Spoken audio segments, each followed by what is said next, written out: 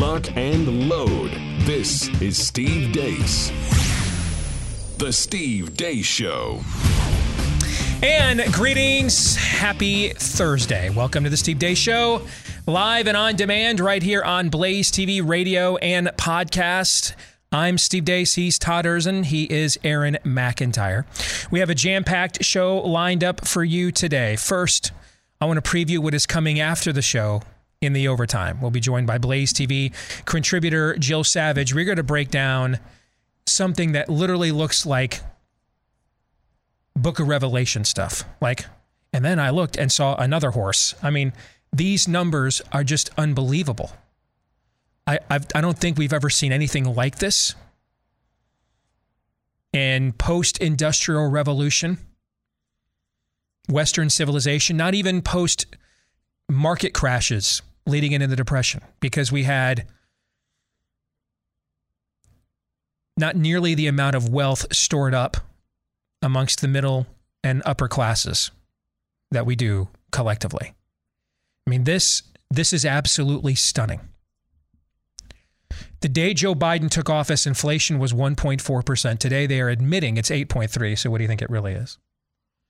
The day Joe Biden took over, the average cost for a gallon of gasoline was $2.39. Today, it's $3.75. The day Joe Biden took over, a 30-year fixed mortgage had an interest rate of 2.65%. Today, it's 7.08%. The day Joe Biden took over, the median rent ask in America was $1,625 a month. Today, it is over $2,000 a month. The NASDAQ was at 13,342. Today, it's at 10,829. This stuff is stunning. It is official. We are in, well, at least by the definition of the term, we don't know any definitions of terms these days. We don't know what they are.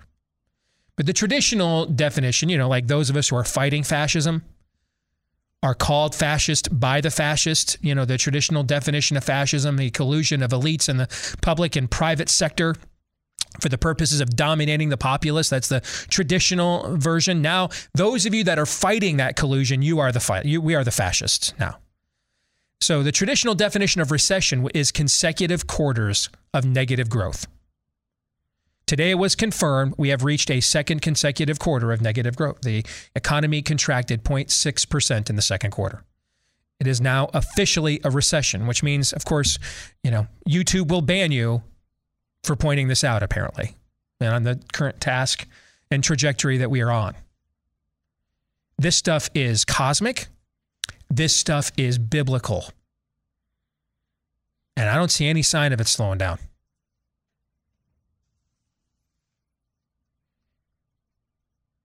Choose the wind, reap the whirlwind. Congrats to white suburban American women. Karen, can't thank you enough. You did it. You did what the redcoats could not. They tried twice. You did what the Islamic fascist on 9/11 couldn't do. You did what the Viet Cong could not do. You did what the Nazis could not do. You did what the Italian fascist could not do. You did what the Kaiser couldn't do. You did what the Confederacy couldn't do. Take a bow, Karen. I mean, light up your cul-de-sac home with all those, in this home, we believe in everything that's a lie signs. Fire up your EV Subaru, that is, if you have electricity where you live. Take a bow, Karen. You have done it. This was the cost of you saving the world from mean tweets. We will discuss this further in the overtime today for Blaze TV subscribers. If you're not yet a Blaze TV subscriber, you can become one today by going to blazetv.com/Deace. That's blazetv.com/Deace. And that's also where you'll be able to watch it later today. We'll record it right after the show. You'll be able to watch it later today as well if you're a Blaze TV subscriber already at blazetv.com/Deace. Don't forget about our friends over at Taiga Coolers. It is peak tailgate season now that we are fully immersed into the fall. Still time for you to get a brilliant American-made, lifetime warranty guaranteed cooler from a pro-American company that fans of the Blaze, they're people just like you. They just happen to make really badass coolers. They can customize it for you as well, provided you're not asking them to do something that's, obscene or a copyright violation. Or you can just get a plain old, really good, reliable, sturdy, cool-looking cooler when you go to TaigaCoolers.com, TAIGA for TaigaCoolers.com. Use the promo code Steve at checkout for 10% off. Promo code Steve at checkout for 10% off at TaigaCoolers.com. Coming up on today's show, we have a lot happening today. Theology Thursday, we will finish the series that we have been doing on my most recent book, Do What You Believe, or You Won't Be Free to Believe It Much Longer. We'll finish that book today with the conclusion. We'll have 3 non-political questions. Our friend Matthew Peterson at the Claremont Institute will join us at the bottom of the hour as well. But before we get to all of that, let us begin, as we always do, with Aaron's rundown of what happened while we were away. What happened while we were away, brought to you by, is Karine Jean-Pierre a real person? Hurricane Ian made landfall in Florida yesterday as a Category 4 hurricane. So far, Florida Governor Ron DeSantis says there are 2 unconfirmed deaths as a result of the storm. The White House pledged its support to Florida. I just listed out at the top of the briefing on all of the kind of resources, manpower, women power that's on the ground. Moving on, and as a reminder, this was just last week. Some people ask whether you are fit for the job. And when you hear that, I wonder what you think. Watch me. I mean, honest to God, that's all I think. Watch me. We're still watching you, Joe. At an anti-hunger event yesterday, Joe Biden looked around the room for the late Congresswoman Jackie Walorski. And I want to thank all of you here for including bipartisan elected officials like Representative Governor, Senator Braun, Senator Booker, Representative Jackie. Are you here? Where's Jackie?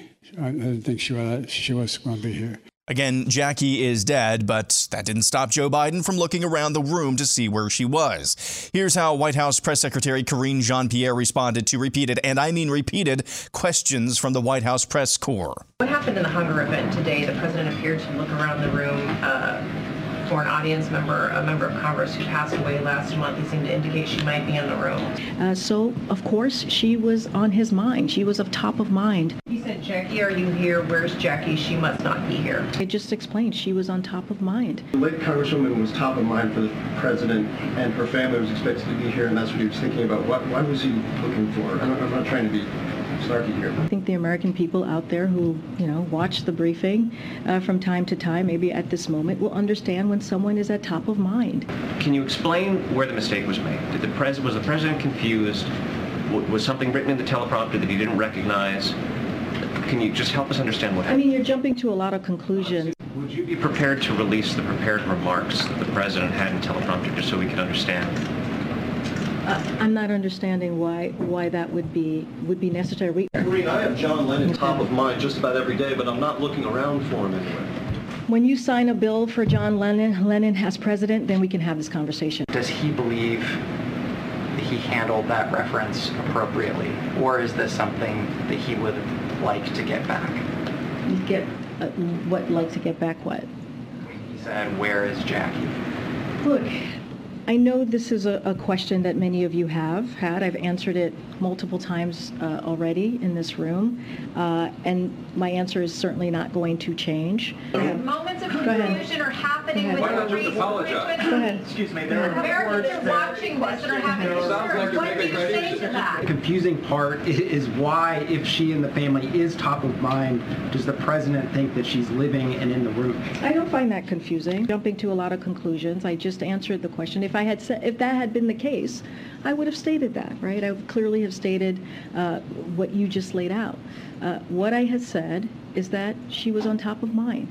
I'm sorry to have to do this, but I'm compelled to ask you to go one more time back to the question about Congresswoman Walorski. I'm not sure why. Why one more time? Moving on and checking in on Kamala Harris. So the United States shares a very important relationship, which is an alliance with the Republic of North Korea.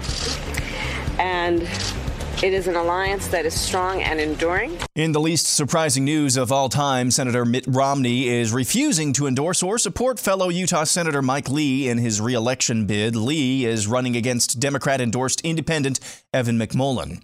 Life comes at you fast, bro. Update. This was a tweet from the Washington Post back in January of this year. The government's first study on coronavirus vaccines and periods found no meaningful change in menstrual cycle length. Here's a tweet from WAPO on Tuesday. A coronavirus vaccination can change the timing of when you get your period, according to research. For most people, the effect was temporary.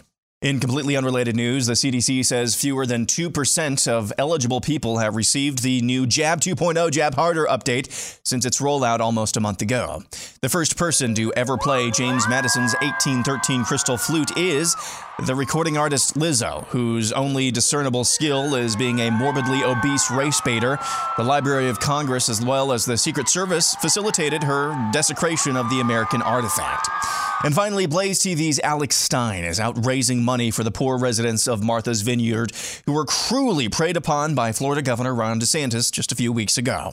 I'm Alex Stein. I'm here with my friend JVT, and we're raising money for the residents of Martha's Vineyard who were unfairly the victim of a political stunt by white supremacist Governor Ron DeSantis by sending 50 illegal immigrants to a town that did not have the resources. Governor DeSantis sent migrants there illegally. It must have been so hard for the residents there. Their croquet plans got interrupted on that Tuesday. And their brunch was canceled. You guys want to support the victims of Martha's Vineyard, the residents? They were part of an unfair political stunt. The victims of Martha's Vineyard, the Martha's Vineyard, the Martha's Vineyard. All we're asking is a small donation to help fund their If you don't have any cash, we have a QR code. Oh, those poor rich people. Oh, really? Yeah. Poor people. I know, it's terrible. Who's the victims? The 50 migrants? No, the residents. I wish the I would.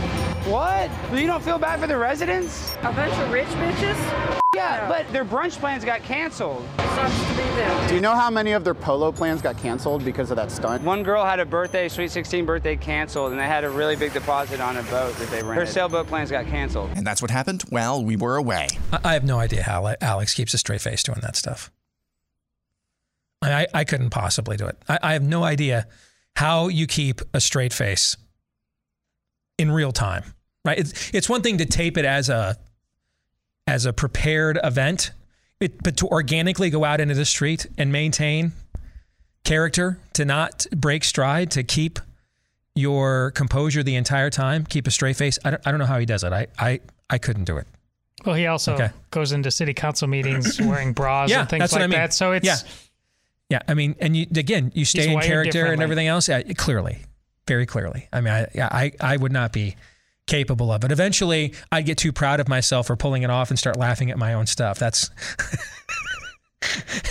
what would happen. Aaron's Montage, brought to you by our friends over at realestateagentsitrust.com. Buying or selling a home is never one of the less stressful things you'll do in your life, but particularly right now in these Let's Go Brandon unprecedented times. Bing. Yeah. Interest rates on a 30-year mortgage, 7%. They were under 3% when Joe Biden took office. Yeah. You betcha. You bet your sweet bippy. You better make sure you've got an agent, man, that can absolute navigate your path through this murky Let's Go Brandon process from beginning to end all the way through. And you'll find that agent when you go to realestateagentsitrust.com. Chances are it's an agent from right here in the audience that shares your values, and they'll help you get almost anywhere you want to go or get away from. Here's how it starts. Just go to realestateagentsitrust.com, provide some basic info. The team will then contact you to make an introduction to a preferred agent in the town you're in or want to go to when you go to realestateagentsitrust.com. To the montage, very quickly, I want to ask a question. I had not seen that exchange yet on the president and his fitness for office. I think that's one of the most extraordinary moments in the history of White House press briefings. In fact, I would argue it might be the first time in the history of this republic that there has been that level of press corps questioning about the mental fitness and competency of the commander-in-chief for that extended period of time. Agreed. And just to kind of put a finer point on that, did you hear the final question? I don't know who the reporter was. Yeah, because I didn't hear Peter Doocy's voice asking all those questions. Did you hear? This was pretty comprehensive. The final report journalist, he said, Karine, he was apologetic. I really hate to do this, but I got to ask. I got to do my job. Yeah, I know most days I don't have to do my actual job here. I have to do the job you guys want me to do. But given the weakness of your answers and the display that we are daily watching right now, I have to actually do what Rush Limbaugh used to call accidental journalism now. So, Todd, I asked you, as the unofficial ombudsman here on the program, what prompted? Is it now? Sometimes it happens, right? There is a sovereign God.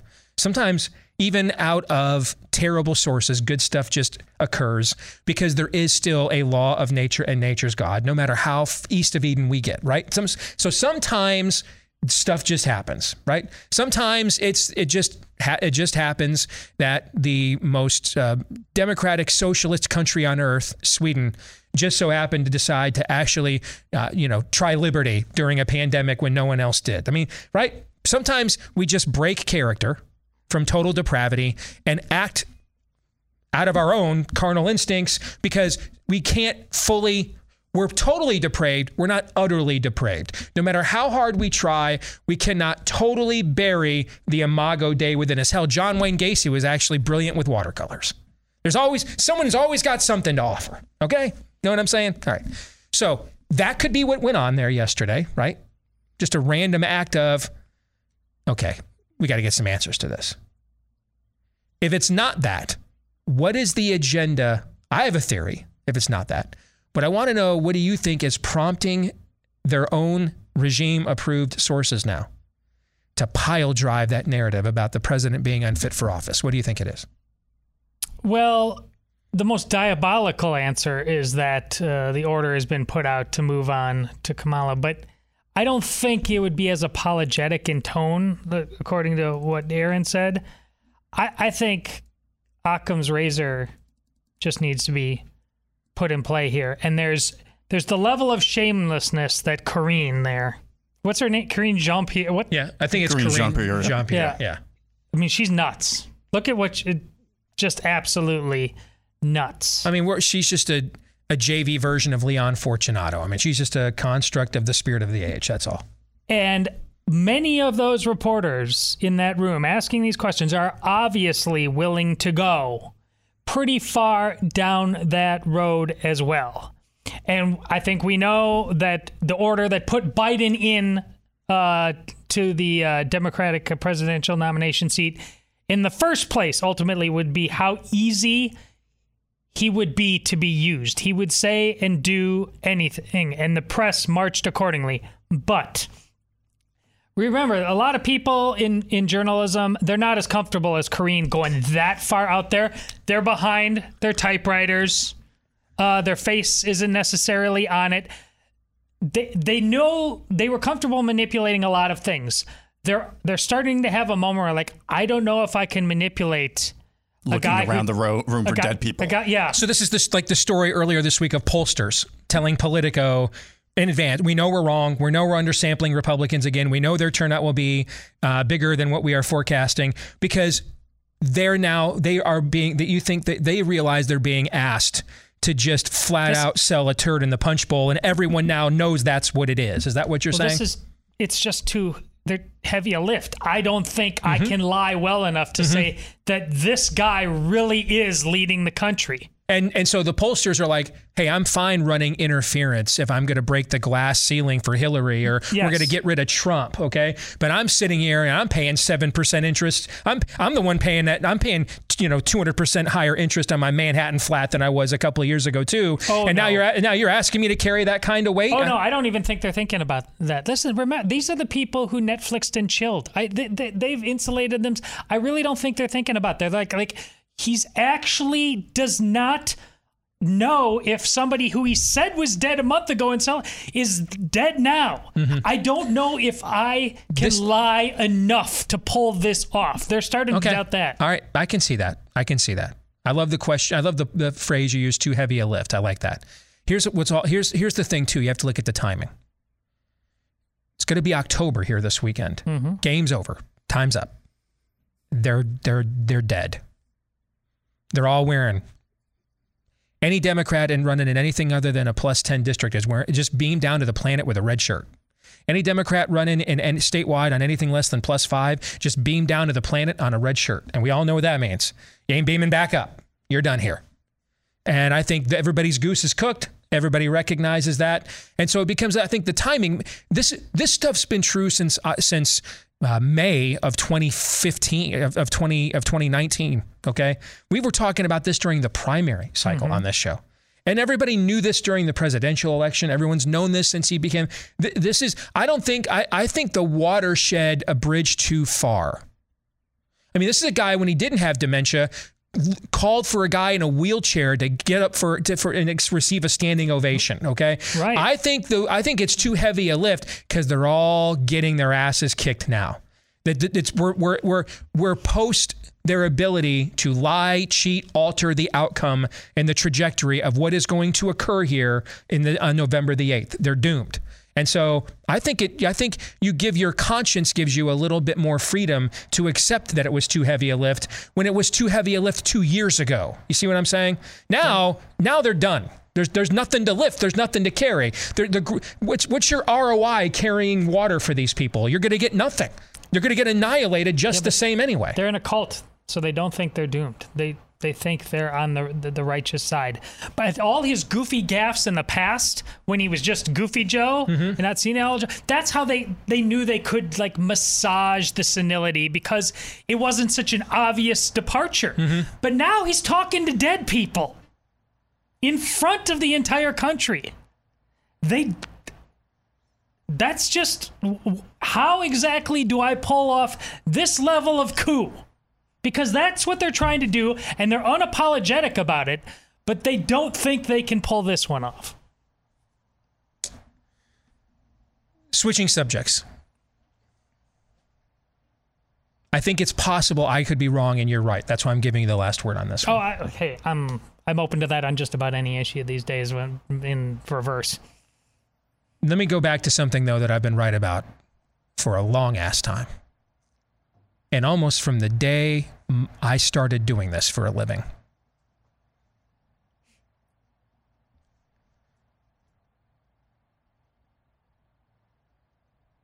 Other than COVID and the initial skepticism I showed where that was concerned when so many others got in line to goose step to the narrative, my contrarianism has never been more correct than it was about Mitt Romney. Really, from the onset of my own career. So much so, reminder to the audience, you on your radio show in Des Moines said out loud, I will resign tomorrow if you can prove one thing I've said about Mitt Romney is a lie. Yes. And no one even took you up on it. Mitt Romney is the creator of the rainbow jihad in America. Mitt Romney is the creator. He is the God. He is the godfather of gay marriage. The Massachusetts Constitution, handwritten by John Adams himself, explicitly forbid courts from making law. So the Massachusetts Supreme Court, when it threw out the Defense of Marriage Act, did not order the creation of marriage licenses for homosexuals. It did not. It remanded its ruling back to the legislature to act and gave it a deadline to act, almost like an appellate court would with a lesser court. The legislature did not act, which left Romney as head of the executive branch, a choice. Would he uphold the actual marriage law of Massachusetts or the opinion of the Supreme Court in Goodridge? He chose the opinion of the Supreme Court. Then, after he did so, when his DHS tried to shut down Catholic charities because they wouldn't do adoptions for homosexuals, he sided with DHS and declared war on the church in Massachusetts. Romney Care subsidized abortions by taxpayers. He gave Obama his worst idea before he had it. This is not new. Many people still want to act as if this is what's happened to Mitt Romney. No. This is who this Quisling has been from the beginning. His first political campaign, he literally ran to the left of Ted Kennedy and said, I'm not trying to repeat Reagan-Bush. I'm opposed to Reagan-Bush. This is always whom he's been. One of the things, I can hear the voice of Lord Nefarious. We love to throw our assets at you meatbags and present them as idols and saviors and heroes and champions, and then watch you take the bait, and then we turn around and have them turn on you right to your face, and rub your nose in it. There were names, and I mean major names. Names you would know. Some of those names aren't even that far away. Of people who tried to get me blacklisted and discredited from this industry movement before most people even knew who I was, for daring to tell the truth about this Quisling.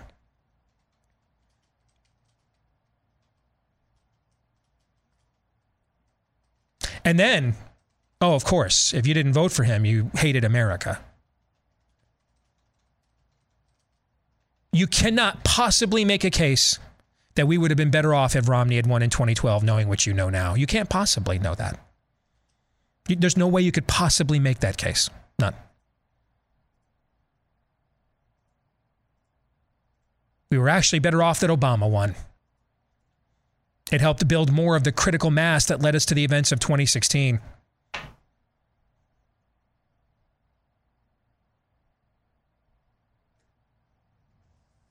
This is why we need another standard other than the lesser of two evils. The lesser of two evils is a fallacy.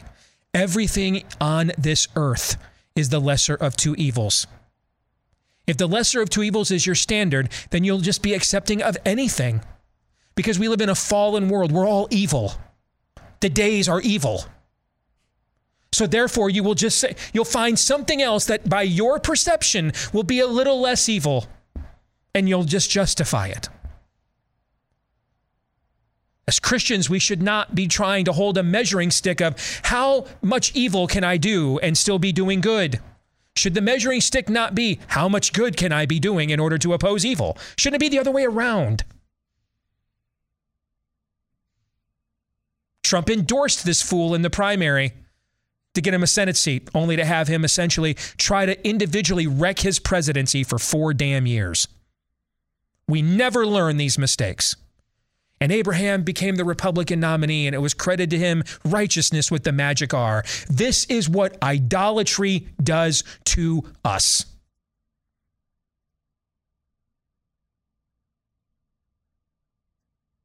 We should have been rid of this guy years ago. Some of us, present company included, got rid of him for you. But no, we just had to keep bringing the idol back because he was electable. He could win. More idolatry.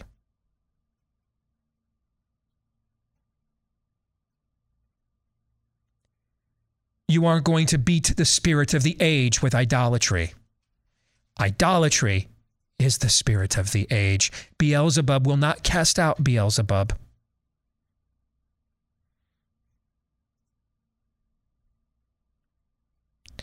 If you begin your citizenship with an outcome-based process as opposed to a motivation-based process, you're not a citizen.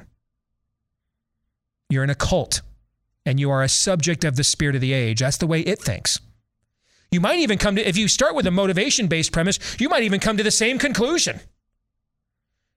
But you did it from a basis of righteous thinking, and therefore will be far less willing to hold on to a canard once it's been exposed to you as one.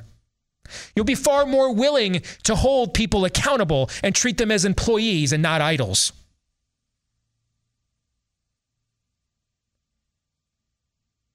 Utilitarianism is not going to beat utilitarianism. Technocratic, humanistic thinking will not cast out technocratic, humanistic thinking. That is not the stuff of a republic, if you can keep it.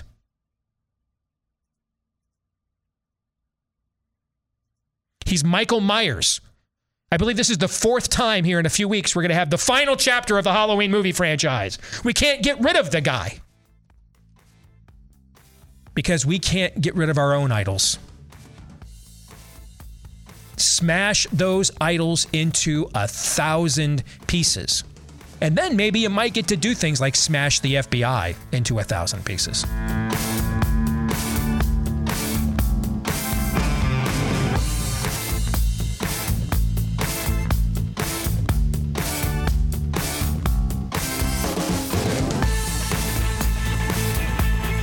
Remember when we found out at the advent of COVID, Stan, that over 80% of our own antibiotics are manufactured in China? Yeah.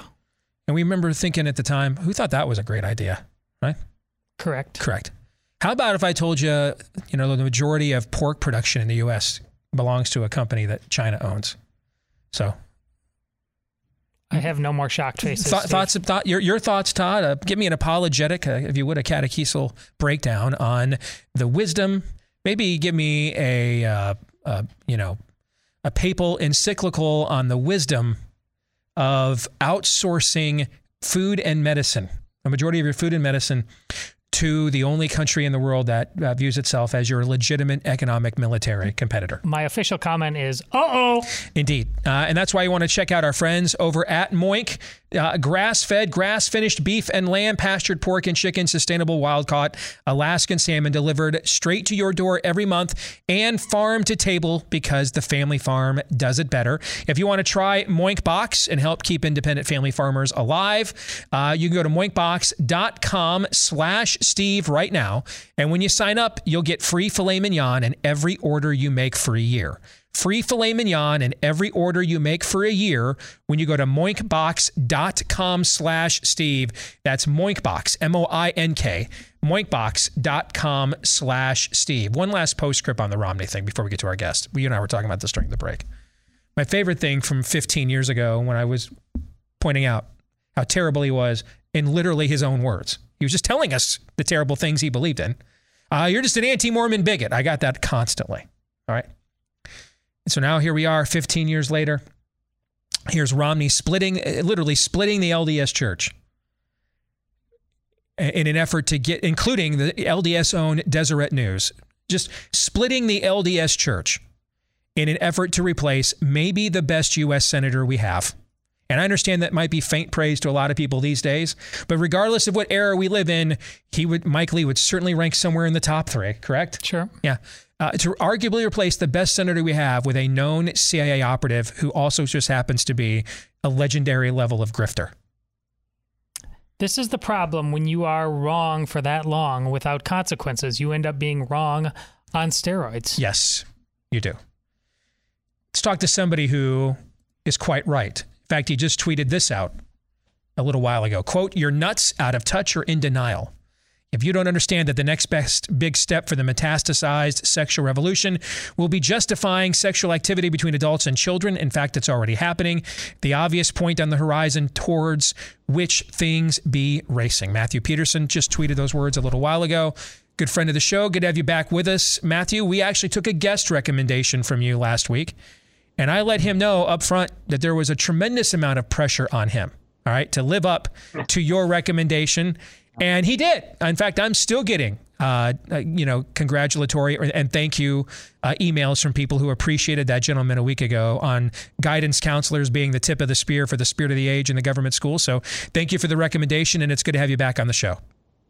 Hey, and thank you for that. I really appreciate it. My man Alvin is doing some amazing work. What I love about that guy is he's actually doing the work. He's out there and an activist. He's not one of these fundraisers or kind of fakers. He's really doing it, and it's important. I'm just happy. I'm happy to be on so we can all vent a little bit. I feel like it should be some kind of venting Friday with all the crazy stuff going on. Mm-hmm. But first, you made me hungry talking about meat, and then you moved on to Romney, and I don't know how we move on from that. I mean, this guy, like the audacity to think that he should be choosing, who should lead in the Republican Party. I don't know, and I think beyond sounding the alarm, when you look in all these different directions, what's going on in the schools and everything else, more and more, I just come to this conclusion that people have to find the ways they can actually move things forward practically themselves for the sake of their own life and their family, and carve out a decent way of life for themselves in the midst of all this. Mm-hmm. I get worried that too many people are, in despair or are just developing bad habits because it's hard. It's insane. We have to laugh about it. It's outrageous what's happening in every sector. This poll that came out this morning from Trafalgar, I think, in a way, kind of is a snapshot of where the right in America is. All right. I don't know if you've seen this or not yet, Matthew. Here's the poll. Quote, while Kevin McCarthy's commitment to America rollout didn't move the needle with voters, majority support its core principles. Now, guys like you and me, I'm guessing, would say this is a talking point plan from 2004, right? This is the stuff we tried to get Team GOP to say in 2004, and we're saying it in 2022 when drag queens are teabagging our kids at elementary schools and libraries, right? Okay, so we would probably say they're 2 decades behind in their talking points, but most people aren't like you and I, frankly. All right, so what I see when I see this poll is that basically, and I could sum up as someone who's done professional polling, professionally analyzed polling, and just talked about it on the air. I could sum up all the political polls I've seen in nearly 20 years in this business in one sentence. The American people do not like Democrats and do not trust Republicans. I could sum it all up in that. What this poll is telling me from Trafalgar is, I love that platform. I have zero trust that Kevin McCarthy will actually implement any of it. So it didn't move the needle because he's the face of it. It didn't move the needle for me at all. In fact, I probably wasn't even aware that they rolled it out and did it. Okay. But yeah, in a vacuum, do I think those are good things to do? Yeah. But I don't think that these people will actually do any of that stuff. That's what that poll says to me. Yeah, I mean, I haven't seen this yet, but it fits with what I've been thinking about that. I was taking a look at the Great Commitment the other day. Even just the look of it, the aesthetic look of it, if you go to the website and you read these things, it's just, there's all these consultants. You're right. We know exactly. I know exactly as well how they put this together. And, there's nothing objectionable in it, most likely, but I just get bored till I can't even read the whole thing. I have to just skim to the end, and then I just turned off my screen. But here's the thing. We can't put the faith in princes, right? I mean, the Republican Party, the leaders of it, there's some good people. There's some people trying to make change. The way really to help them is increasingly, I think, just getting really serious in our own lives about making changes. And I know that sounds like a platitude too, but people are actually doing it. They're moving around the country, they're leaving jobs, they are building new schools. And so I think that when you look at the party, you have to realize both parties are just vehicles, right? They're coalitional vehicles to get to over 50% of the vote. So the old way of thinking of it is sort of like, this is my football team and that's your football team, and I root for my football team all the time on Fox News. The new way of thinking is, look, you got to realize the party is just a coalition. We should be telling the party what to do. We should be pushing the party. We need to tell the politicians what to do. And every once in a while, you might get a great statesman or whatever, but most of the time, we just freaking want someone who represents us and says the right thing and votes the right way. So that consolidating power to push them to do the right thing is what we need to do. And part of it is like you're doing, being open about when it's just not acceptable. Your thoughts, we were just discussing this before you came on. I think we had one of the most extraordinary moments in the history of White House press briefings yesterday.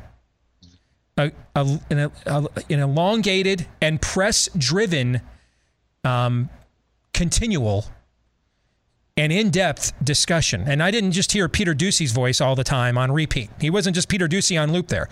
There's a lot of voices and a lot of different people, including people that sounded almost apologetic to be asking these questions. But what triggered in the minds of the regime media to hear the president go full Sixth Sense, I see dead people the other day, as if they had not seen 2.5 years of clear evidence of dementia going back to the Democratic primary, okay? Why that moment all of a sudden led to a conversation, Matthew, unlike anything we have ever seen in the history of the American presidency, an open back and forth dialogue about whether the president of the United States is legally competent to do the job.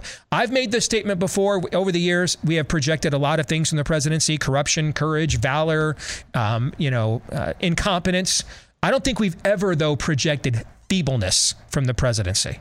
That's what's being projected right now. So why suddenly was that moment a bridge too far, do you think, for a lot of the regime's own journalists? Yeah, well, I have two answers for that. One's a charitable one, which is, maybe when we're actually pushing the world towards economic collapse and war, there are some people who have some little tiny adult deep inside their soul that finally is going, maybe we shouldn't have a senile president with dementia in charge right now. That's my positive spin. The cynical take would be. Sorry, we're just laughing. We live in a time where that's the positive spin. Someone, a few guys, that are the fourth estate gatekeepers of democracy, suddenly decided, hey, we're on the brink of World War III. Maybe we shouldn't have a commander in chief that's got dementia. That's the positive spin these days. But you're probably right. I'm sorry. Finish your point. Go ahead. Yes. Yeah. No. I mean, that's all I can figure, that they're thinking like, well, maybe, World War III, an economic collapse and people freezing in winter and a president with dementia isn't a good idea. Maybe we should ask a few questions. But I think that, look, a lot of us have suspected that at some point, they're going to run this old man into the ground. It's sort of elderly abuse, what's going on anyway. And they have to make that change because he's just not going to stand up. It's not feasible. You can have someone strutting around with the power behind the throne for a while, but if, as he gets worse, you can't keep it up for long.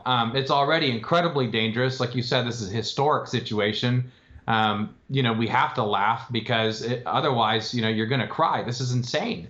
So I think I'm very curious because I suspect that over the next few weeks, right, the adults in the room will start to all of a sudden find out that maybe the president has these problems. And obviously that was like you said, it wasn't just conservatives asking the question. So it was okay. They were permitted to ask the obvious question.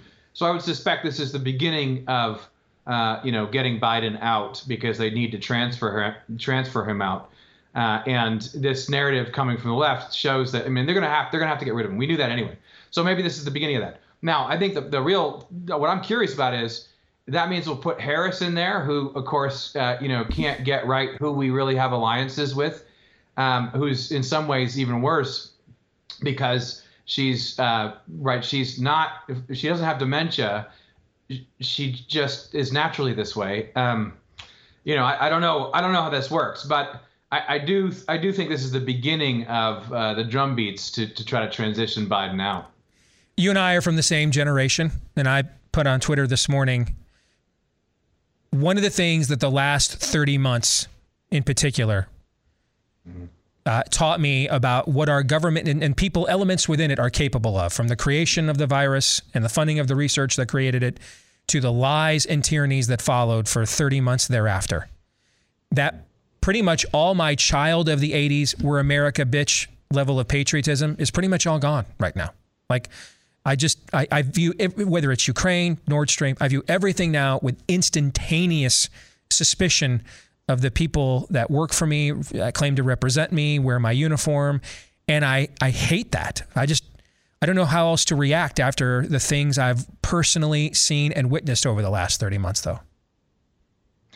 Yeah, I feel that too. And it's kind of a grieving process for the America that you knew, that everyone has to go through and realize, that ship has sailed. Here's I think the positive thing to grab onto, and that's America isn't over. It still exists, but this regime has taken over America. So where does it still exist? It still exists among half plus the country that doesn't want this stuff, that has been disenfranchised, that has been delegitimized by this regime. And so America still is here. We need to form it again. We need to refound it again. This is why red states are important. This is by making those changes in your life. That's important. Finding those institutions, those schools for your kids, whatever, like building and banding together. This is absolutely, because that's all you got at this point. You can't sit around waiting for some savior to come in to this, trash government that's going to come in on a white horse and solve the problem. DeSantis could be president tomorrow. Trump could be president again tomorrow. What are they going to do? They're going to have to go to war against the administrative state. You got to band together and think about, we will recreate America here. We will refound America here. We will carve out space to live a decent way of life in the midst of this madness as it falls apart. Because it is falling apart. It's falling apart before our eyes. And this make-believe fantasy world that all these other pundits live in, like, oh, you're really extreme, Steve. You and your show in The Blaze is really extremist, blah, blah. They can talk all they want, but the buildings are falling around them. Things are falling apart around them. and everyone sees that. So we have to stay healthy and strong. We have to build our own infrastructure. I know you launched a podcast. Tell our audience about it and how they can find it if they want to sign up. Oh, thank you. I feel kind of embarrassed about this. You know, I mean, a podcast. I thought only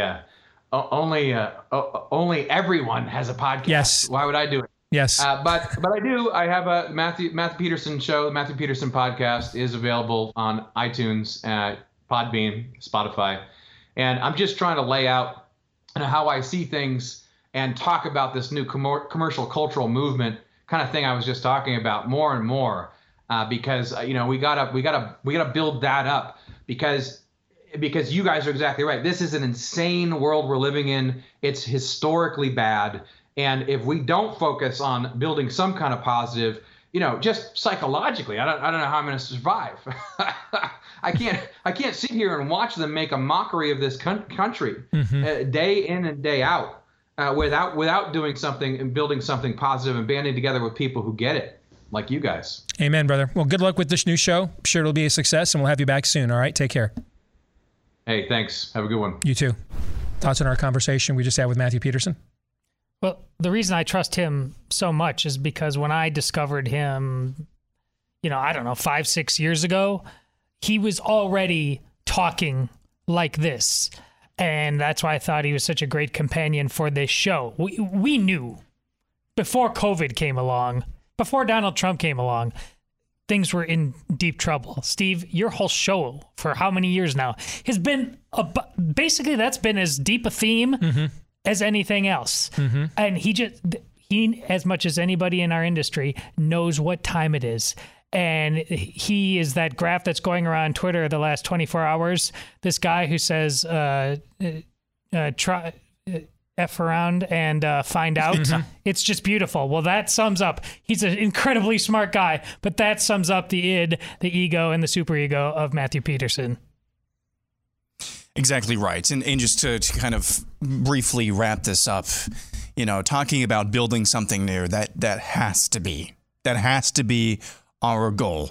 In the same week, we have the FBI raiding a pro-lifer's home in Pennsylvania. The same week that this morbidly obese race baiter plays James Madison's flute that's 200 years old. Those stories are connected. And it's why we have to start building something new, because they've already taken over everything. Theology Thursday is next.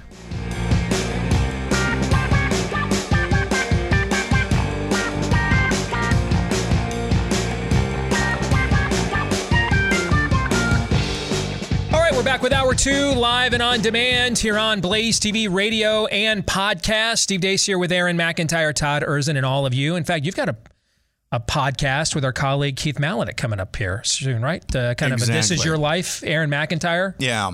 A couple of people thought I was dead from the tweet that was out there this morning. Oh, I'm very much alive.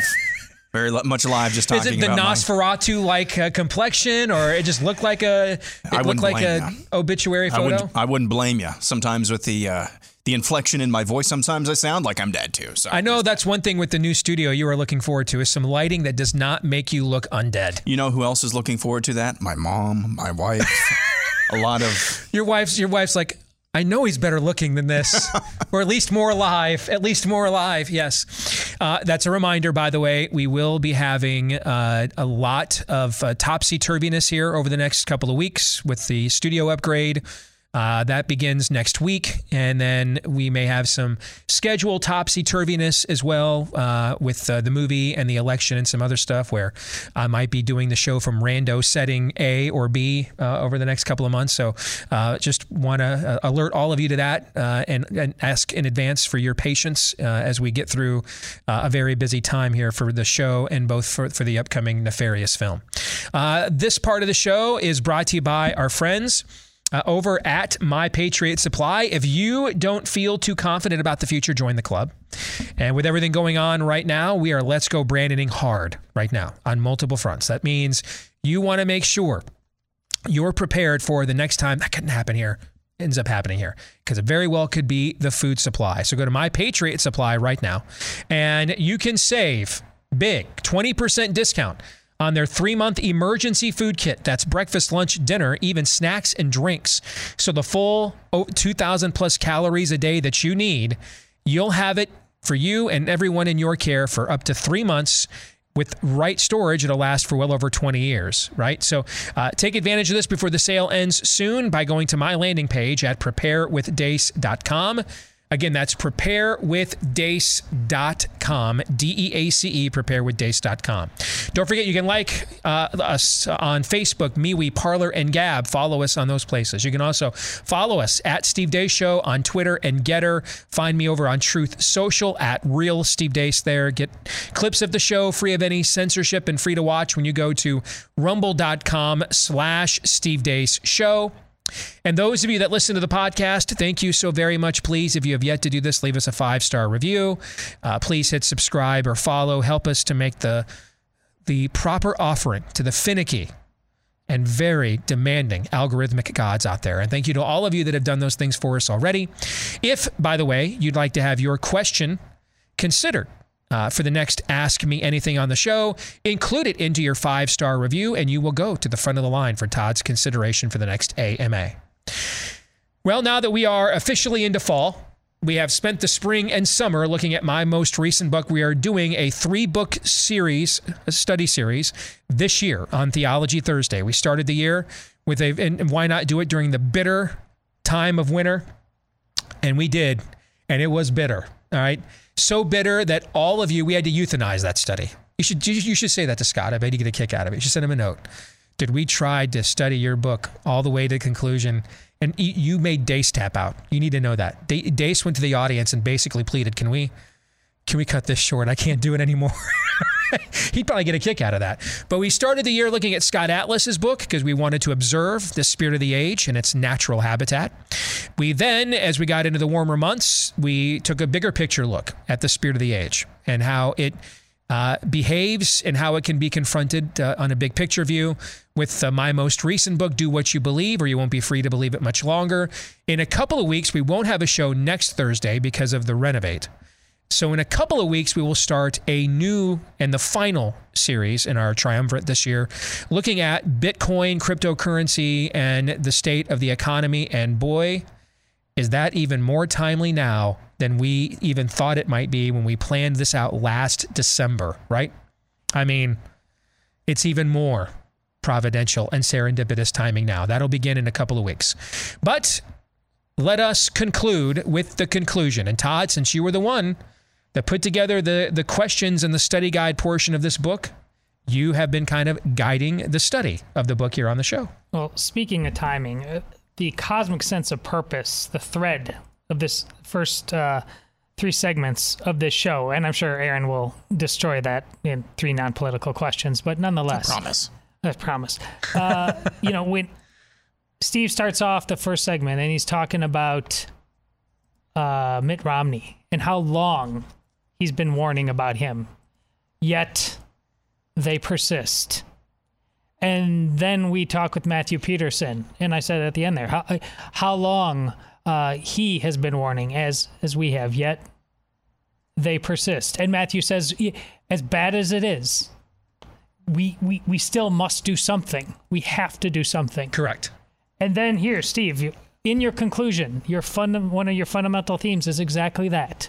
Outcomes are not for us. They are for God. And we are not allowed to despair. We must do something. That is not negotiable. And near the end, you say that this way. And again, what's also amazing about that is, remember, Steve delayed within the last month talking about this book twice because we just talked about something else.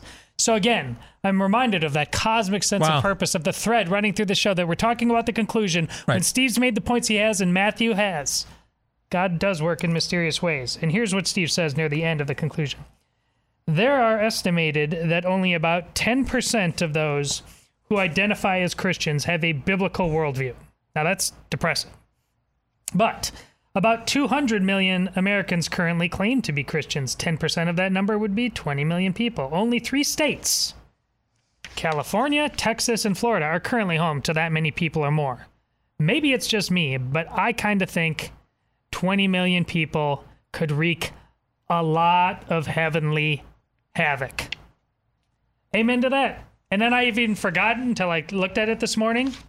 I've been offering you 5 questions in reaction to whatever we talked about in any given chapter. And in this one, I only offered 1, and it's the perfect question to ask after what I just read from Steve and what we've been talking about for the entirety of this show. What are you prepared to do, Steve?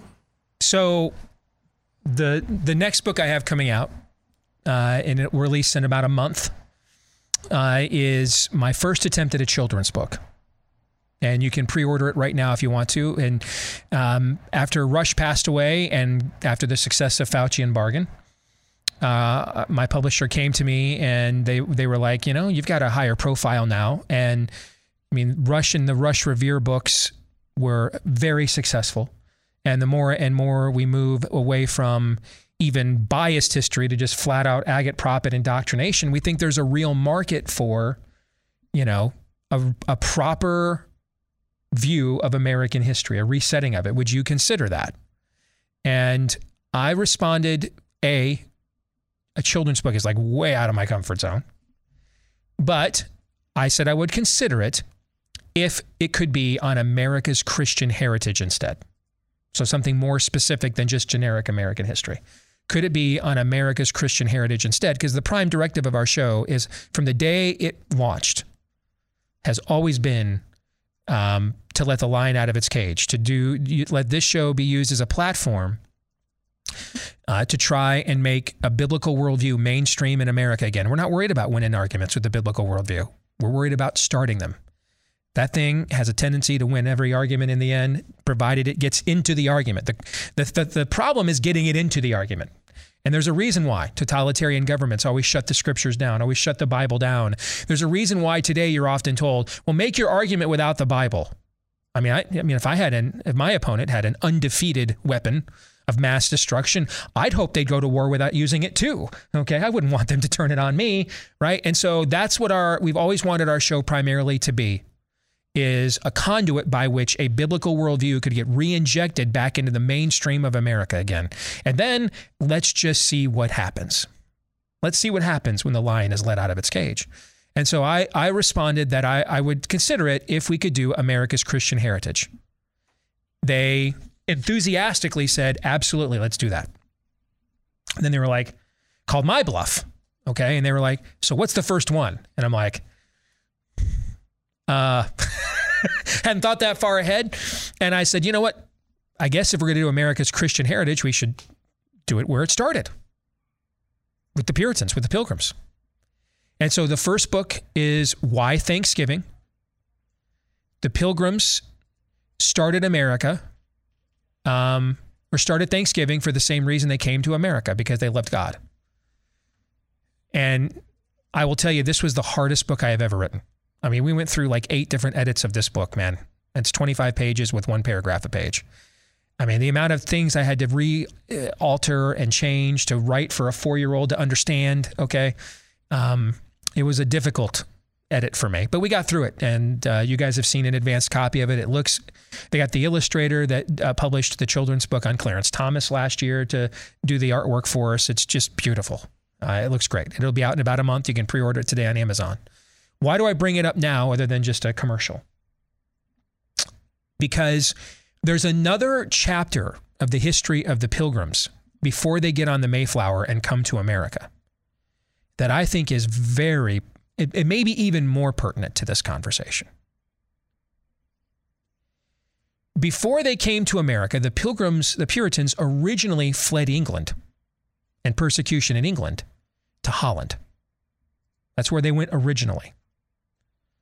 And that's why you often, Reformed Christianity, or the kind of Christianity that traces its legacy back to the Pilgrims, is often associated with Dutch culture and Dutch customs and things of that nature. This is why. All right. The Dutch government did not want to take them. They were, even in a post-Reformation world, they were considered hyper-radicals, extreme biblicists, and not favorable I can never remember. Is it euconomical or ecumenical? It's ecumenical, right? Yeah. Not favorable to an ecumenical Christian existence, the likes of which the Dutch government was attempting to enforce post-Reformation. So they gave these pilgrims an ultimatum. They told them that they could settle in Holland under one condition. And that condition was that they couldn't openly evangelize the surrounding populations. Well, if you guys know anything about the Puritans and the Pilgrims, that's a little bit like saying to Steve Deace, I'll tell you what. All right. We won't put you behind bars. We will give you indefinite house arrest. But you have to watch something pertaining to Michigan football every single day. Sold! I'm in. All right. Basically, the Dutch government told them, a bunch of 5-point Calvinists that already believed that the L in the tulip stood for limited atonement. Anyway, that Jesus didn't die for the sins of all. He just died for the sins of the elect. Okay. They told them that they don't have to go and do a bunch of annoying door knocking that, frankly, they didn't believe in or wanted to do anyway. So they were in. They were like, okay, you drive a hard bargain, sirs. But by golly, if that's the cost of refuge, we will take it. Here's the thing, though. I mean, I know that people often ask if you've never, and I understand Calvin was a very complicated figure. Very. Luther was uber complicated figure. Okay. That's why it's always important for us to remember Jesus is the hero. God's the hero. David's not the hero. Patriarchs aren't the hero. Jesus is the hero. Okay. But one of the misnomers on Calvin is that he did not believe in evangelism. That's not true. Didn't necessarily believe in your forms of sinners' prayers and things of that nature, but he preached inside-out evangelism. Calvin taught about being the city within a city, like the city on a hill, right out of the scriptures. That living biblically, creating Christian culture. Watching us live biblically. Sola de Gloria, the final pillar of the Reformation. The 5 solas of the Reformation, the final one, sola de Gloria, that the purpose of human life is to glorify God. And all that we do, everything we do is to glorify God. That living that would draw the elect. The elect would hear that effectual call of the fruit on the tree. They would hear the call of election and would respond. And so what these Puritans did is they built a city within a city here within the Dutch community. And a funny thing happened on the way to not evangelizing anybody intentionally. They evangelized everybody unintentionally. The women were like, wait a minute, man. Your husband disciplines your children? They respect you? They pay attention in school? The chores are done every day? He provides? Doesn't come home from the tavern drunk 3 nights a week? Demanding sex? And then speaking of that, the other husbands are like, wait a minute, man. Y'all got 14 kids? How many of those were immaculately conceived? What's going on here? They looked at the way they lived. They looked at the fruit that their biblical form of living produced. And lo and behold, it was transformational.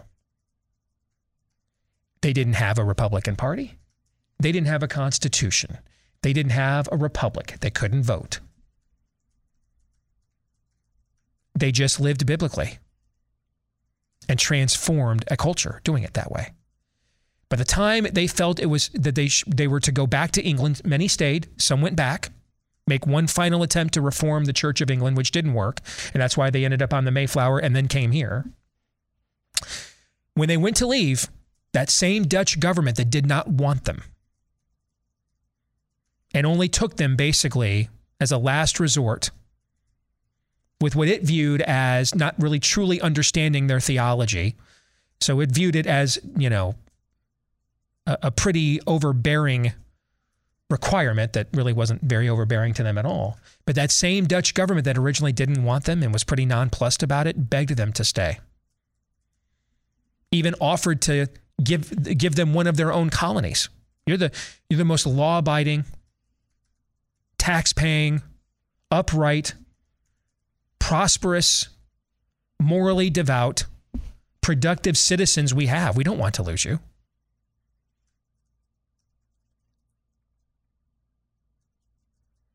That's what Matthew Peterson was talking about last hour. Notice what he said.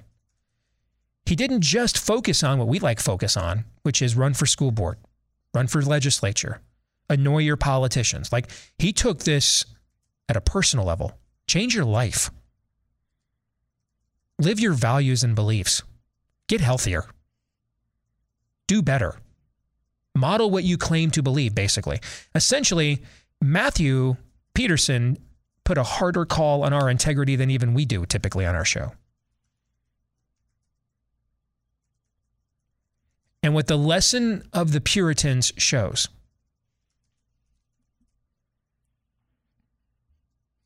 first of all, the model of the American church: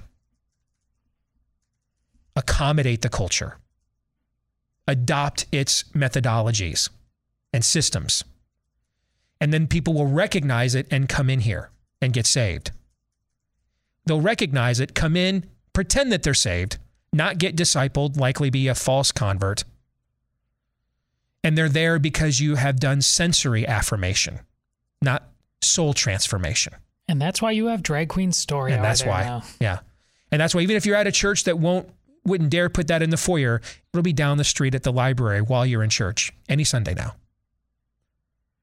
What this group did is they just lived biblically. They just did it. They just did the thing they claimed to believe. The best they could. They were imperfect. Calvin's a very complicated figure. Emphasis on complicated. But the best they could, they just lived biblically. The best they could. And it was transformational. And that's the best weapon we have. Is in the end, when we're done entertaining them. And hey, I'm a modernist. I love technology, but it's a means to an end. It's not the end of the means themselves. When we're done entertaining them, when we're done patting them on the back, when we're done rubbing their bellies, when we're done telling them, when we give them the gospel of Bobby McFerrin, don't worry, be happy. When we're done with that, and then when real evil shows up and they don't have the ability to withstand it and they collapse,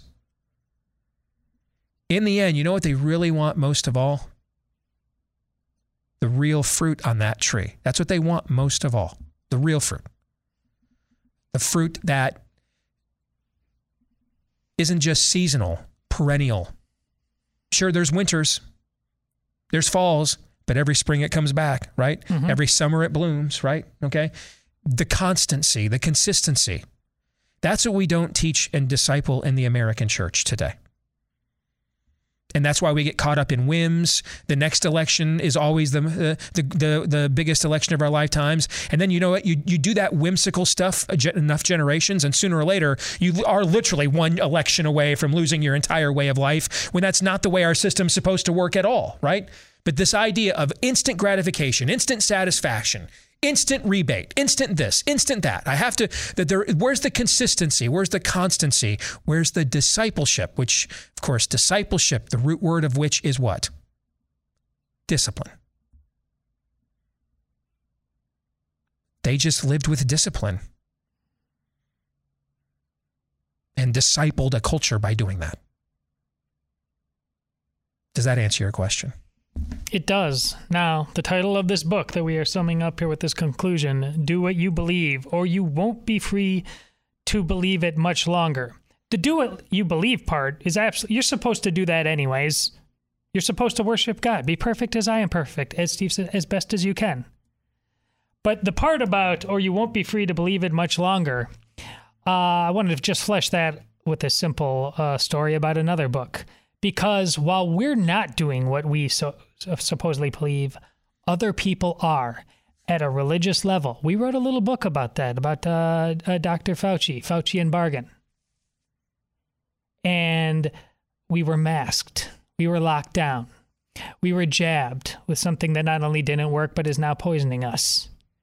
Everything we told you about in that book and more and more and more is about Dr. Fauci has proven to be correct. But there's some breaking news today, at least. This is the first time I'm seeing this today. Dr. Fauci is doing what he believes, has been this entire time, at a religious level, and making you belong to it. And here's what happened. Dr. Fauci's net worth during the pandemic went up by more than $5 million. Meanwhile, as Steve talked about the biblical level at the beginning of this show, again, the coincidence of this show, what we're talking about, the biblical level of economic collapse that's happening to you. Meanwhile, the COVID that he shoved down your throat, he made $5 million on it. He's doing what he believes. And he can get away with it because what's this church that Steve's talking about isn't.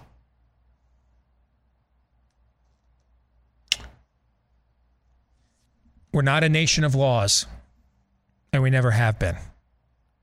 We're a nation of political will, and we always will be. What's a synonym for political will? Conviction. Courage of conviction. Remember the Pilgrims. They weren't fleeing the Moors, or what we used to call Muslims. They weren't fleeing the Visigoths, the Druids, the Vikings. Who were they fleeing? Their own countrymen. Their own church elders. They had to flee them. They get on a rickety boat. Women and children. There are pregnant women on board this boat. What kind of conviction does it take to risk that?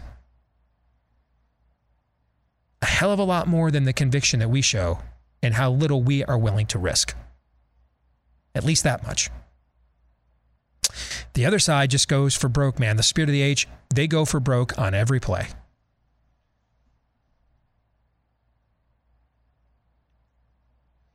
We can have all the creeds.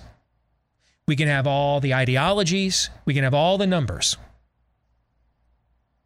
But without the right conviction, we have no chance. How do 110 men and women in an upper room in Jerusalem end up within 3 centuries, going from the most persecuted sect in all of the Roman Empire to conquering it? Conviction. Passed down generation after generation. Conviction. 56 men, many of them very wealthy, pledged their lives and fortunes and sacred honors on a summer day in a sweaty, steamy summer day in Philadelphia, Pennsylvania, risking a hell of a lot of comfort in the process. For why? Conviction. Conviction. But it works the other way too. Why can they lie to us like this? Sociopathically. Conviction. Conviction works the other way too. Everyone in hell had a ton of conviction. I mean, they staked their eternal soul on it.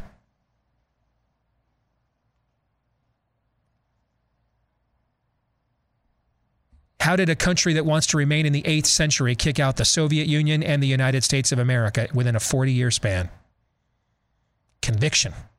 They wanted that armpit more than us or the Red Army wanted it in the end. Conviction always wins. Always wins. Conviction wins.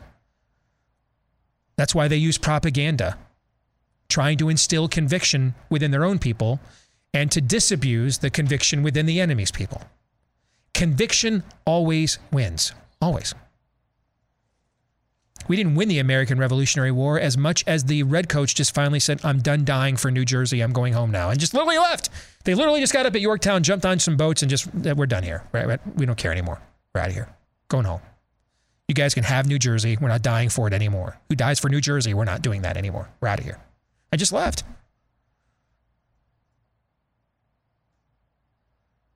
Conviction wins. And that goes back to what you were pointing out, Todd, with that 20 million people. And what do we mean by a biblical worldview? We're not even getting into differences between Catholicism and Protestantism, or even within Protestantism, what's progressive sanctification, what's dual covenant theology, can you define the hypostatic union? I mean, we're not even getting into that kind of stuff that previous generations taught their children in elementary schools, okay?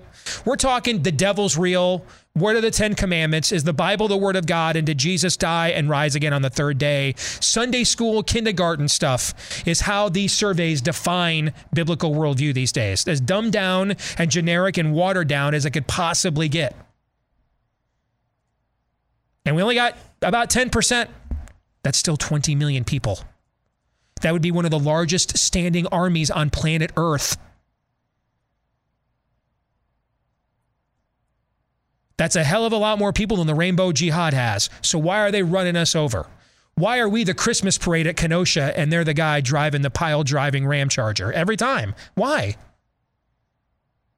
Conviction. Conviction. That's why. I know that answer sucks, man. I like convenience and complacency too. I'm literally counting down the days until next July when the new EA Sports College football game is finally re-released. I love the accoutrements of American comfort and slovenliness as much as anybody does. But we only get to live like that after demonstrated conviction.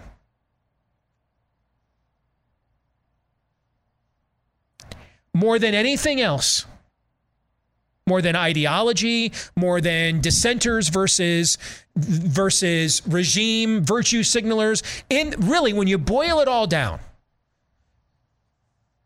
the battle in the West is about a battle over conviction. Who has the most courage of conviction in their stated beliefs will win, period.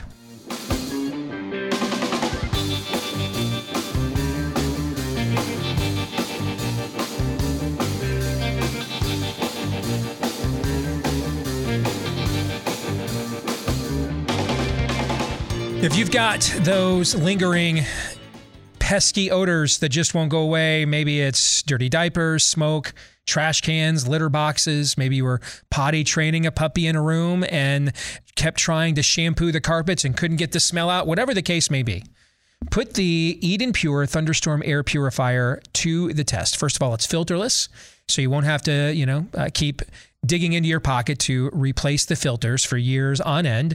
So that's pretty cool. And then also, it works against these kinds of odors. I mean, I've tested it against my own pretty smelly poker group, particularly Mike, my buddy who's flatulence incarnate. And then I've tested it up against my teenage son, who is teenage hormones and sweat from summer conditioning and football practice every day incarnate. And it is masterful. If you want to put it to the test as well, I've got notes from several of you in the audience who did, and you were very pleased with the results. Right now, you can get 3 units. They come in a pack of 3, so you get the 3 units for under $200. 3 units for under $200 and free shipping when you use the code Steve3 when you go to EdenPureDeals.com. Again, Eden, E-D-E-N, just like it sounds, EdenPureDeals.com. Use the code Steve3. Aaron, it is now time for 3 non-political questions. 3 hopefully good non-political questions. I put in so much thought and effort into these questions. Just kidding, I thought of them since the start of the show. Question number 1. What's the least manly creature comfort you enjoy regularly? I can start first on this one. Okay. And I predict Todd is going to have some answer like, I like apple cider vinegar instead of straight vinegar. That's just how Todd rolls. But I will begin. What's the worst thing, especially in fall and winter? Maybe only in fall and winter. What's the worst part of the day?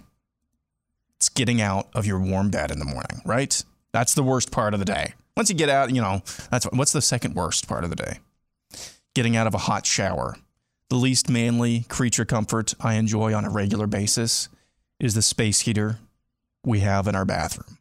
Now, I will say as well, not having that space heater in there, that's the cause for numerous cricks in my neck and throwing my back out when I get out to dry off. Yes, I am an old man. When you're an old man like me, someday you will experience as well cricks in your neck and throwing your back out.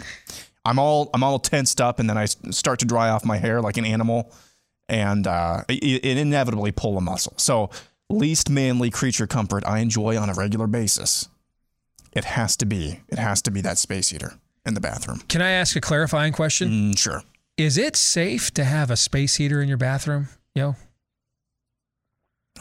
I guess. I mean, you know what I'm saying? Is that a safe place for that? You know? I mean, how much steam do you produce? I mean, I don't know. I mean, I'm not worried about knocking it over or anything, you know? No, it's got a safety on it. It's got a safety. I'm far less concerned about that than his need for it. That's the danger of electrocution is, I mean, secondary. That part he's being a man. Like, what? Live wire? Who cares? I actually hadn't even thought about it before you brought it up. Well, now I hope I didn't jinx it. So like I psych you out, you know, but yeah, that'd be my concern, putting a space heater in the bathroom, right? Are you concerned about like the water content? Yeah. I mean, the bathroom doesn't strike me as a place you want to put a lot of high voltage electrics, but you know, what do I know? Yeah. Yeah. I don't get into like a bath with the space heater. Well, of course you don't, because otherwise we'd have a new producer by now, but I'd be concerned about a risk of that. Wouldn't you? I have concerns. All right, what's yours? I mean, pumpkin. I don't mine is pumpkin spice. Todd, no, come on. We always let Todd get away here. with this. I don't have any weaknesses. Soccer would be one. I have weaknesses. I don't have any unmanly creature comforts. Mine is clearly pumpkin spice. It's clearly pumpkin spice. My basic white girl love of pumpkin spice is clearly my least manly creature comfort. Has to be. Okay, if I have to. Yes, you do. Yes, you do. If I have to, I actually get pushback.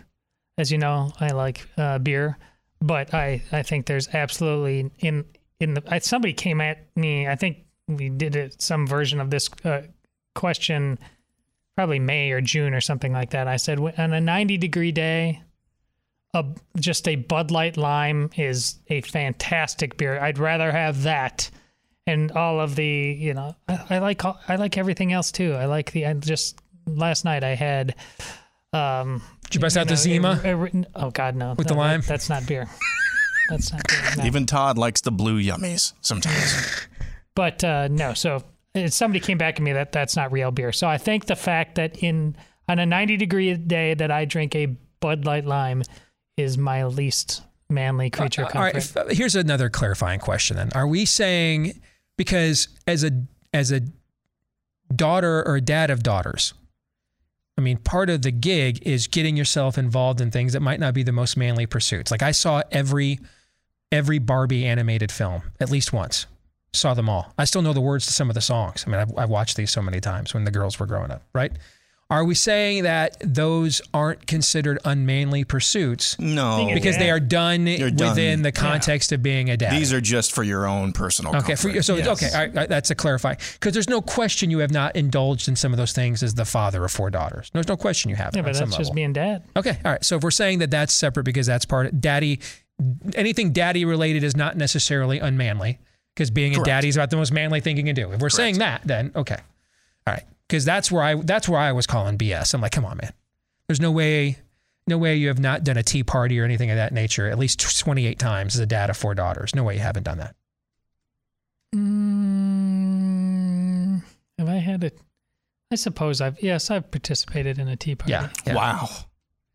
That was like pulling teeth. That was, man. Yeah, I was trying to. It's been a while, but no, I think I've done that. But I love having the testosterone card pulled on me by the dude who loves soccer. I can't tell you how much I love that. I love that.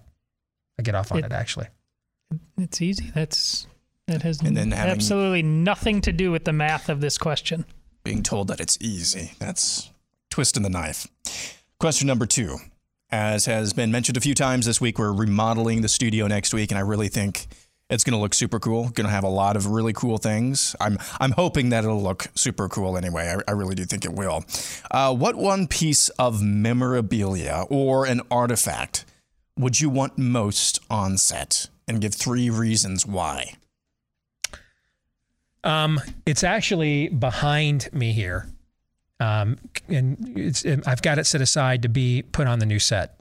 So I got started in media as a news assistant at the Des Moines Register, and I had pestered them. I worked part-time doing the agate section, getting all the high school scores, and agate means small print type, the page where you got the box scores and stuff. And I had pestered them to give me a chance to write. And they finally did, and they gave me an assignment to do an analysis of how Iowa's track athletes performed in the state track meet in 1995 in comparison to the surrounding states, Illinois, Missouri, Minnesota, etc.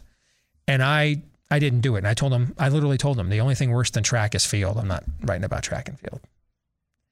And they were going to fire me. Apparently that's what happens when your employer gives you an assignment and you refuse to do it. They were going to fire me. The day they were going to fire me that morning, I was the only non-hungover member of my friend group. And I got volunteered to go to Hardee's to get breakfast for everybody. On the way back, I got sideswiped by a foreign exchange student driving like a 73 Charger. I was driving my 86 Skyhawk from high school. So guess what happens when American Steel meets American Bondo? What do you think happened? Who do you think won that one, do you think? It wasn't the Bondo, right? I mean, I ended up in the hospital, all kinds of other stuff. And, I finally showed back to work 2 weeks later at the Register with a neck brace on.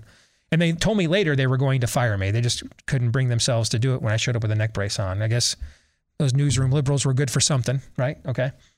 So months and months and months go by, and they have not given me, shockingly, another writing assignment after I didn't do the one they gave me, right? But I mean, I'm working hard now. I'm the best news assistant they have, man. I'm writing the best agate that's ever been agate written. Like I'm grinding. And so it's clear they're not going to give me another shot. And by now I've met my future wife and we're talking about getting married. And I wanted to find out if I had a future working in media, in sports media. So I took it upon myself. We had not done a story yet on the #1 ranked basketball team in the state at Mason City High School because they were about an hour and a half north of Des Moines. So I contacted the coach, Bob Horner, whose son, Jeff, would go on to be a starting point guard at your beloved Iowa Hawkeyes. They had another point guard that year, Dean Oliver, who would go on and play at Iowa. They were the #1 team in the state. I talked to Dean, I talked to Bob, and I made it look like I was the new high school sports reporter for the Register. And this was my first feature, was going to be on them as the #1 team in the state. And I interviewed everybody and wrote up the feature, and I waited until I'm on the sports desk on Saturday night to do the old Big Peach for Sunday. I wait till we get done and everybody goes home, and I filed my story electronically like you're supposed to if it was assigned. And then I'm like, I'm just going to wait and see what happens. Next Monday, I'm at the mailroom, my other job. I had 2 minimum wage jobs. The mailroom at Blue Cross Blue Shield and doing the agate section on the desk for the Des Moines Register. I had 2 minimum wage jobs. The next Monday, I get my mail truck loaded up. I get my headphones on. I'm going to deliver the mail like the stud I was not. And my supervisor, Marcia, comes over, says, hey man, there's somebody on the phone like really mad. It's for you. It's the deputy sports editor at the Des Moines Register. He's like, you get your bleepity bleep and bleep over here. What time do you get off? And at the time, the 2 buildings were just across the street from each other. That's why I worked at these 2 places, because I could do it all in one day because I didn't have a car. I was riding the bus. And 3 o'clock rolls around. I get off work at the mailroom. I go over there to come get my whooping at the Register. And he berates me for violating all sorts of protocols, for misrepresenting myself. All true, by the way. And I start thinking to myself, I'm going to come up with the snappy one-liner and then walk out of here, salvage whatever pride I have left, so that years from now, when I work my way up to claims adjuster at Blue Cross and I'm on Court Avenue having a beer with my buddies after work, I'll tell them this story about how I walked out on the Register once. And I'm fumbling around in my mind trying to think of what's my snappy one-liner going to be. And that's when he looks at me and he says, but your story's really damn good. So we're going to run it on the front page of the sports section tonight. And that's how I got started in media. And the first gift my wife ever bought me was a framed, matted version of that story. And it's been sitting here in its original case, for years. We just had no place to put it or anything. And so I'm going to make sure when we launch the new set that there is a place for that. So, excellent. Because that's where it all began. My story is more simple. Love that story, by the way. Yeah. It's an epic, It's amazing the register stories that you and I have. Mm-hmm. Good grief. A Built Bar.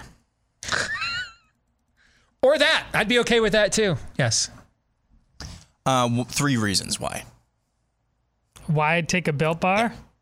They're delicious. They're free, at least for me when he brings them in, and they're healthy. There we go. Those are good reasons. I like it. I would have the Mona Lisa on the wall behind me. One, it's just the quintessential artifact of maybe Western history.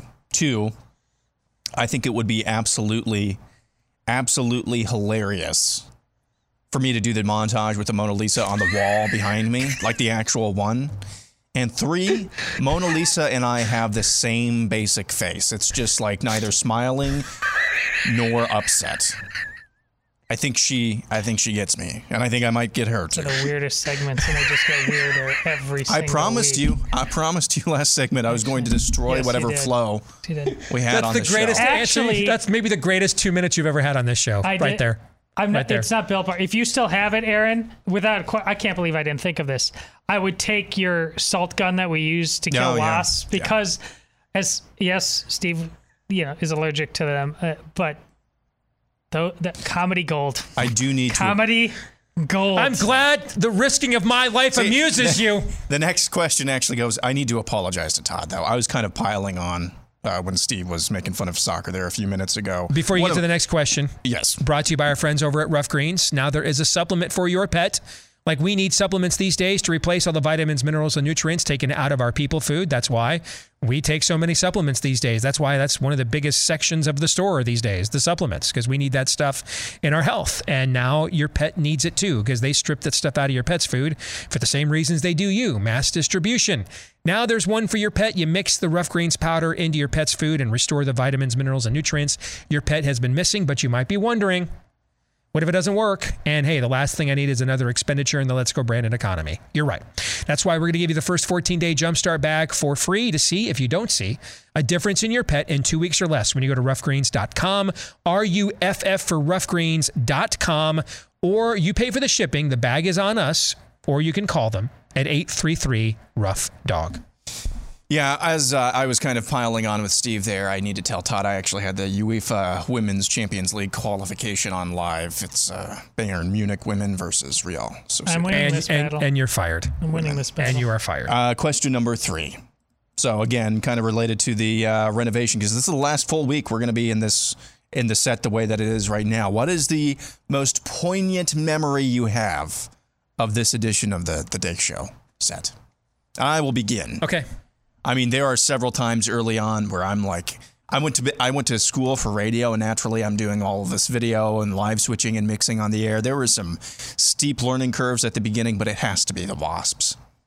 I mean, there were some times when Steve would just kind of ride it out and wait for me to get the Wasps. There are other times, as you remember, that it was just out of here. But it has to be the Wasps. Has to be the Wasps. Not saying I was amused. Not saying I was amused, but... Comedy gold. I'm glad anaphylactic shock amuses y'all. Thank you. It is the week to 2 week period sitting right in this chair, and the weight of the emotion of my father dying, going home, coming back for like a day, telling you about that,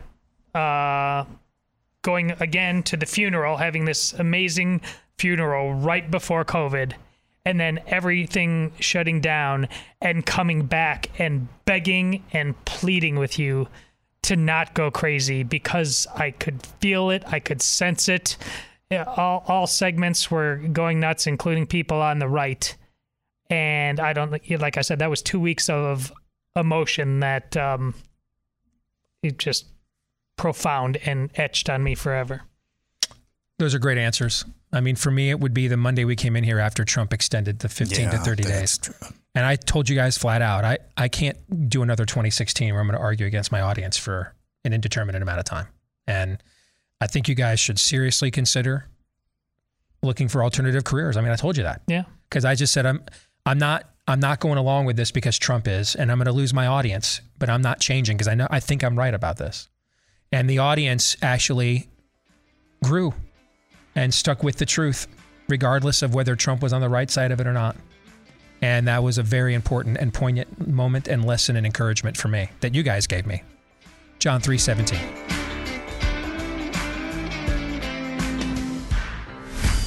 This is Steve Deace on the Blaze Radio Network.